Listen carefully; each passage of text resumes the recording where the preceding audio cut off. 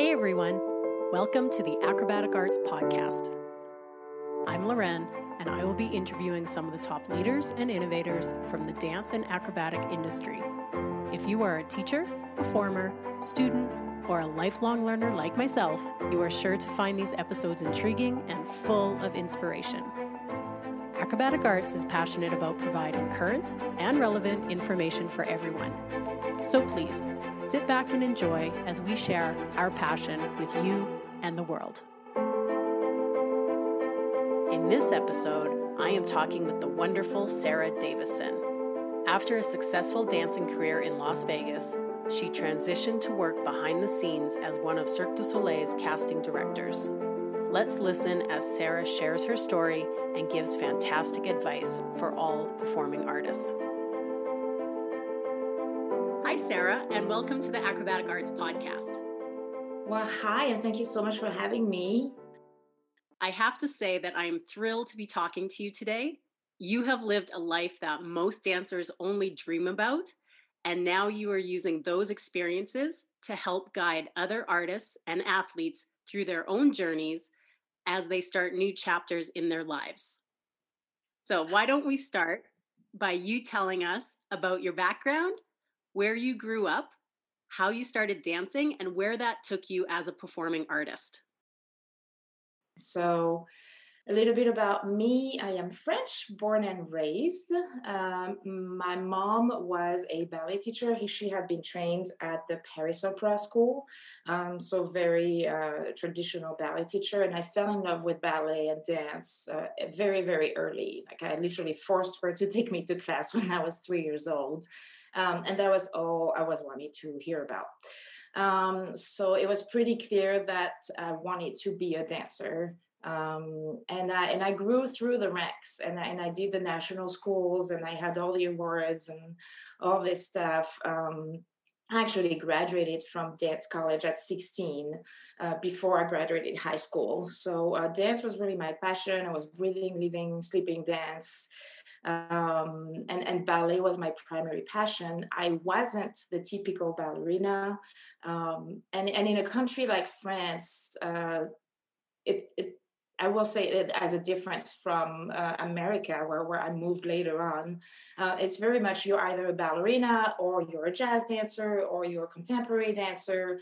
And I wasn't the typical type for a ballet dancer, and there were very much types to get into that career. So I had some roadblocks, which forced me to open my horizons a little bit. I eventually moved to Paris, where I studied my professional career, doing a lot of gigging, working with a jazz company at first, and then stumbled into an audition for a show with Franco Dragon, which I had never even heard about because I was in such a strictly dancer niche. And Franco really had done circus, which I wasn't very close to. And Franco was putting together the Celine Dion show and was doing auditions all over the world. So I just stumbled into that audition out of nowhere. I think I was working at Disneyland Paris at the time, and the rest is history. I mean, this audition really opened my mind. It opened my horizons. I was hired onto the show. We did 6 months of crazy creation in Belgium, where we had to train acrobatics, we had to train aerials, we sang, we did percussions on the top of dancing, creating. Really, that opened my mind to, there's a lot more than point shoes and tutus and something else. And that's kind of what I want to do. So eventually that brought me here to Las Vegas. 18 years ago. So that it's been a minute. We did about 5 years with Celine. It was a fantastic show, a fantastic cast. And after the 5 years were done and the show closed, I decided to stay. I was very lucky to move on and keep working with Franco at Le Rêve when they created the ballroom section. I did this for about 3.5 years, and I always had my eye on Cirque. Cirque du Soleil, I mean, ever since working with Franco and going to see O and Mystère when we first moved here was a very much a dream company to join. And eventually I was offered a contract and joined the show Viva Elvis, where I danced for a little bit less than 2 years. They announced the closing of the show. And once they did that, I really was in front of a big turn. And I had a big fork in front of me where it was like either you continue dancing or you start thinking of the next steps. And that's when I realized I was married at the time. I had done 3 of the major productions here in Las Vegas. I mean, that was beyond any of my career expectations at this point. And I was ready to take on a new challenge and step off the stage. And that's when I was lucky enough to get hired at the casting department here at Cirque. And the rest is history. I stayed at casting for about 8.5 years, held many auditions, eventually grew into the head of the department here in Las Vegas, and really being on the other side and helping young artists into their dreams was so much more fulfilling than being on stage. That's absolutely amazing, Sarah. As I said, truly living the dancer's dream. And even above that, because you get to continue by working with the other artists and athletes. So it didn't stop for you. I think what I've been lucky with is that I've been on both sides of the room, so I didn't just become a casting agent out of nowhere from a production. I really came from an artist. So I would look at an artist and be like, I know exactly how you feel, buddy. So you got to shake it off because you have the gift and we see it. But unless you give me the best of yourself, it's not going to happen. And they would look at me like she just spoke to my soul. You know what I mean? And I think that really helped with successful auditions, because I would go in bare feet. I would go like at some, especially like for clowns and stuff like that, we would get the table away. There would not be a table there. We'd just be in the room with them. Like, it's just knowing how to become a part of their group and making them relate to you so that they respond better. Otherwise, it's like, oh, it's a casting agent. There's a table, my resume here, and then I'm here. Like, they feel judged. So that's what I loved about Cirque, is that we really wanted to make it a human connection with people versus a judgment call. It was a fun gig. Now, I know it must have been a difficult fork in the road that you had. How did you know it was time to stop performing? And what was it like transitioning into, as some people would say, the real world? So for me, it was always something I had in the back of my mind. As I said, my mom was a ballet teacher, so I was always in the production aspect in everything she did. I would teach, I would take care of lightings, I would take care of making sure the music was right. I was always in, the lighting booth or whatever during the shows. Even when I was performing, we would always have shows on the side, and I would never be scared to be like, well, you know what, on this one I'll actually help with costumes, or I'll do a little bit of stage management, or so I had always wanted to see what was going on elsewhere. And I think that that's a big thing, to keep that open mind and to stay aware of what's around you, because that could eventually become your transition. I think transitions are really hard, transitions from students to professional, transitions from athlete to artist, transitions from artist to whatever else you want to do after. Yeah, I think transition is a big thing, and it's a thing that's not really talked about by a lot of people. Like, everybody's always in the now, and we don't always think of like the plan B, and or how to prepare for those futures. And for me, it was really time for me to not work at night anymore. I never saw my husband. We were married for 3 years, and we had completely opposite schedules. And I just wanted to be home at night, and I was lucky to transition into a role that was still doing what I loved, that was still using my expertise, that was still in the middle of the world that I was passionate about. And on top of it, I was helping people. So this role at casting was it's a key role in a production, because you really are the the first person the artists meet when they come to the company. So it's a big responsibility. You're kind of an ambassador, and that really that made me, that gave me the chills every single time I had audition, and I had 300 dancers in front of me. Wow. I know a lot of dance teachers and studio owners can relate to the working at night and not seeing their significant others. Yeah. We all sort of go through that part of it and want to create a better life for ourselves where we can actually be with the person that we want to be with. So, as you said, it's so amazing that you got the opportunity to have a job still in the industry that you love, but that fit into a better time schedule for you and your family. So that's, I love when things work out like that for people who are awesome. Now, Sarah, what advice would you give artists as they start auditioning and presenting themselves to the world? That's a really good one. There was a phrase that we used to say at every single audition, and we would start with, "Don't try to show us what you think we want to see." And this one was key. I think, especially at Cirque, there was a preconception of what was needed, and there were so many projects and so many projects that weren't even happening yet that we may have kind of in our head, and we had to look for in the down low. That I think the biggest advice is be you.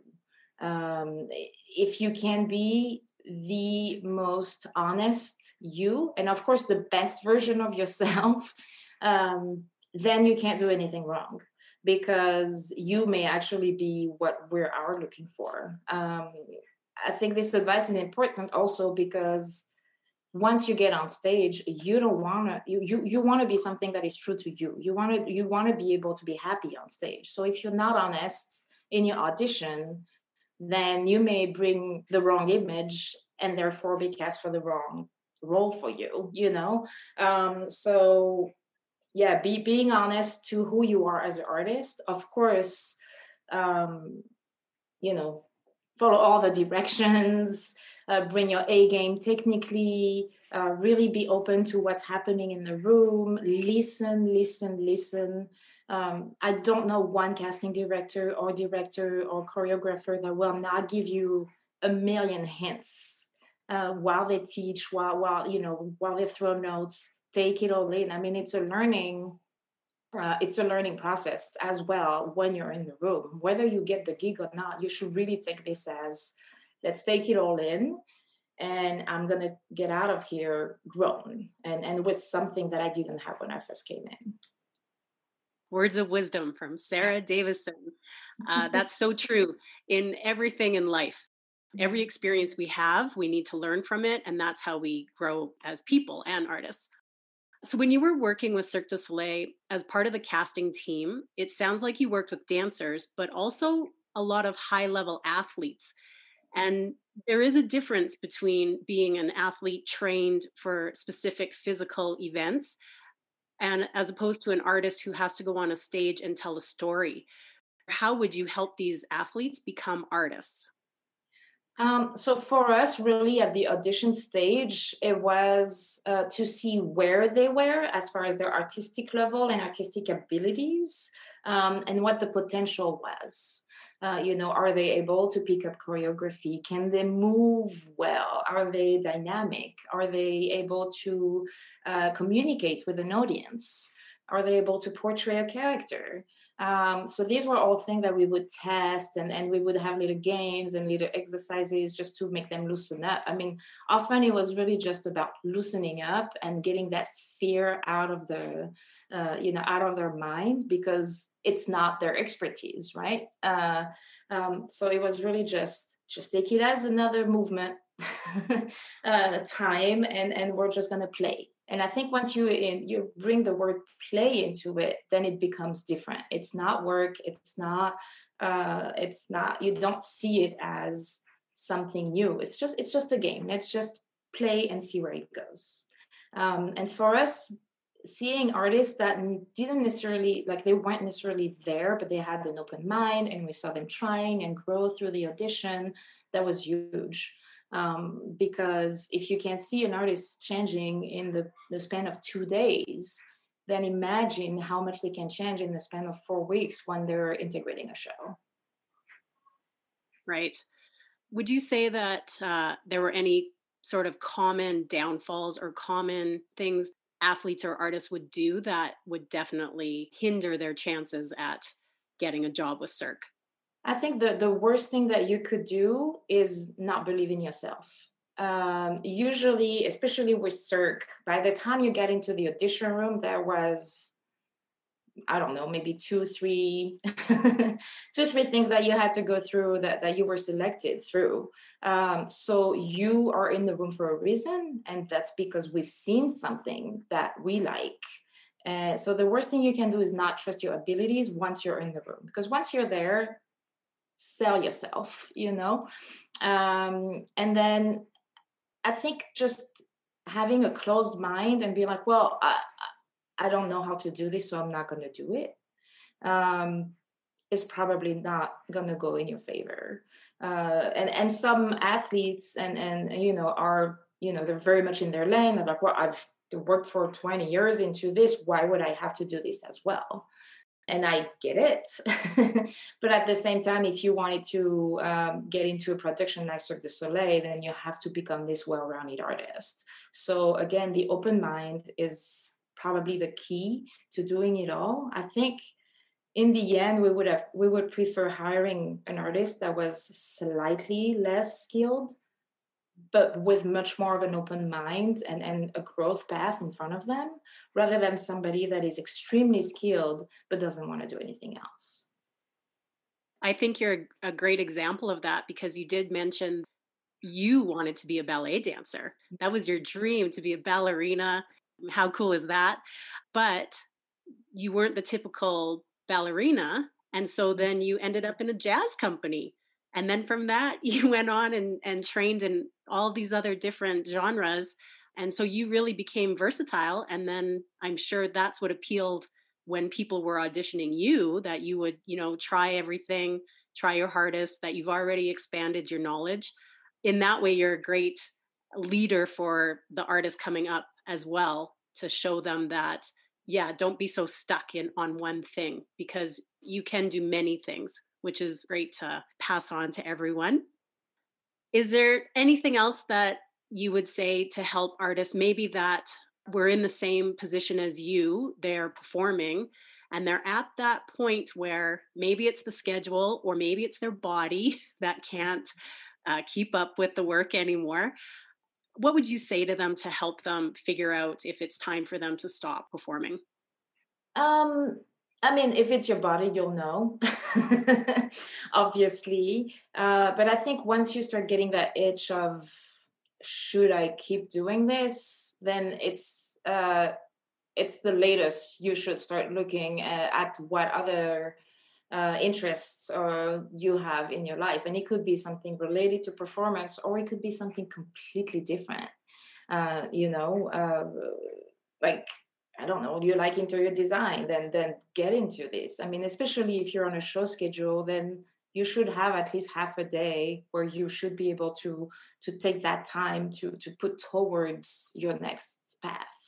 But I really wouldn't wait until that itch. I really would start thinking. I mean, I tried to think about what was next when I was in my 20s, because it could stop. It could very easily stop quickly. We know injuries happen, and sometimes you just can't heal out of it. And if you're in front of that door, um, and you don't have a plan B, then it's almost too late. At the same time, it's really reflect on you, and don't let's say you do have an injury and it stops quickly, then be kind to yourself. Let your body heal, and take the time to figure out what you really want to do. The transition is hard in itself, because you are basically paid to do what you love. Like, it's not a job. It was never a job. So you need to figure out what you're going to be able to do with your life, where you're going to have that as close of a feeling of this not being a job. Is this going to be transferring your skills into something close to performing, may it be coaching, teaching, creating, going into rigging, going into casting, staying in the production area, or will you bring all the skill set, like the hard work, discipline, the all of that, and just completely switch from, I don't know, to like a community, a career in communication, go back to school for business, or whatever it is that make you happy. I think the gift that we have as performers and athletes and dancers is that we are skilled with so many, and I don't like calling them soft skills, they're really human skills. um, we are gifted with so many human skills because we have to go through some of the harder schedules. We have to take care of our bodies. We really have to keep a mental strength all the time that we can do whatever we set ourselves to do. It's really about taking the time to look at yourself in the mirror and decide what that's going to be. True. When you said you need a plan B, that became evident last year when the pandemic started. We all, didn't matter whether you were a performer or anything, we all needed a plan B. And I think you're right that dancers and athletes, we just do have that mindset. We can overcome all the obstacles that are put in front of us. We just have to figure out a way. We are a small community, but we are a mighty community. And I think to realize that there are people around you that are willing to help you through that journey and figure out who these people are. Like if you're in a show, I am sure that your show directors, any your coaches, anybody who knows you and who knows your quality can help you through that process as well. So it's, when we looked at something like last year and the pandemic and the world stopping and no more live entertainment and all of that, we all turn to each other and say, hey, so how can I support you into what you want to do next, so that you can make it through, and when it comes back you can go back and be in the best shape possible, type thing. So I think that the power of the community and the people around you is really important. I agree with that 100%. Surround yourself with same goal orientated people, and they'll lift you up. Is there anything else that you'd like to tell our listeners about performing or transitioning or Cirque du Soleil? I think what I didn't realize when I was a young artist what I didn't do well is to really trust my gift. And although I've been extremely lucky with the career that I've had, there were many, many no's to get to these yeses. Even towards, even once the quote unquote success came.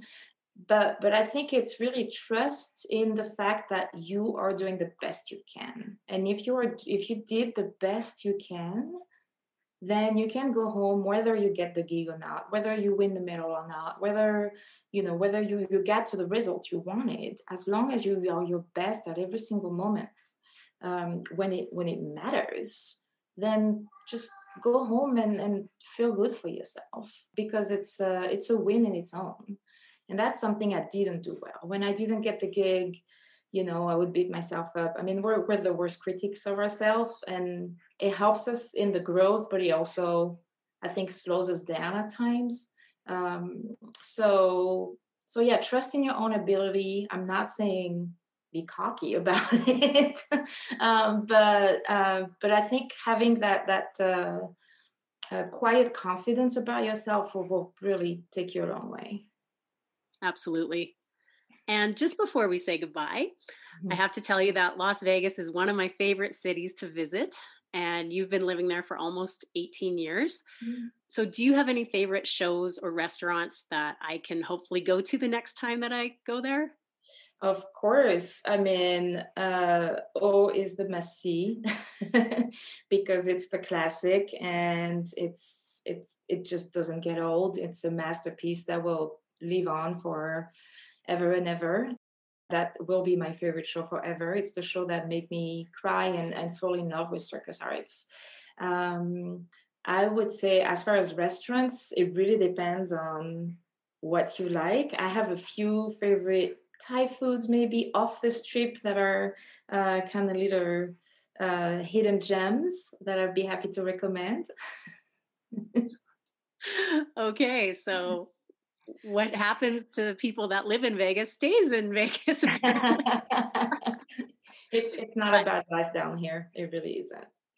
it must not be. You did, show up there 18 years ago, and you're still there, and that's where your family is. So Mhm. I can imagine that it's pretty awesome. And definitely when I go to Vegas next, which will hopefully be sometime soon, I will ask you for those recommendations. Okay. Sarah, thank you so much for taking the time to talk with me today. Thank you so much for having me. It's a pleasure. Heartfelt advice from Sarah to all performers and creative humans.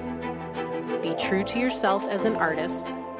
Don't try to show us what you think we want to see. Be you. Thanks for listening, everyone, and have a great day.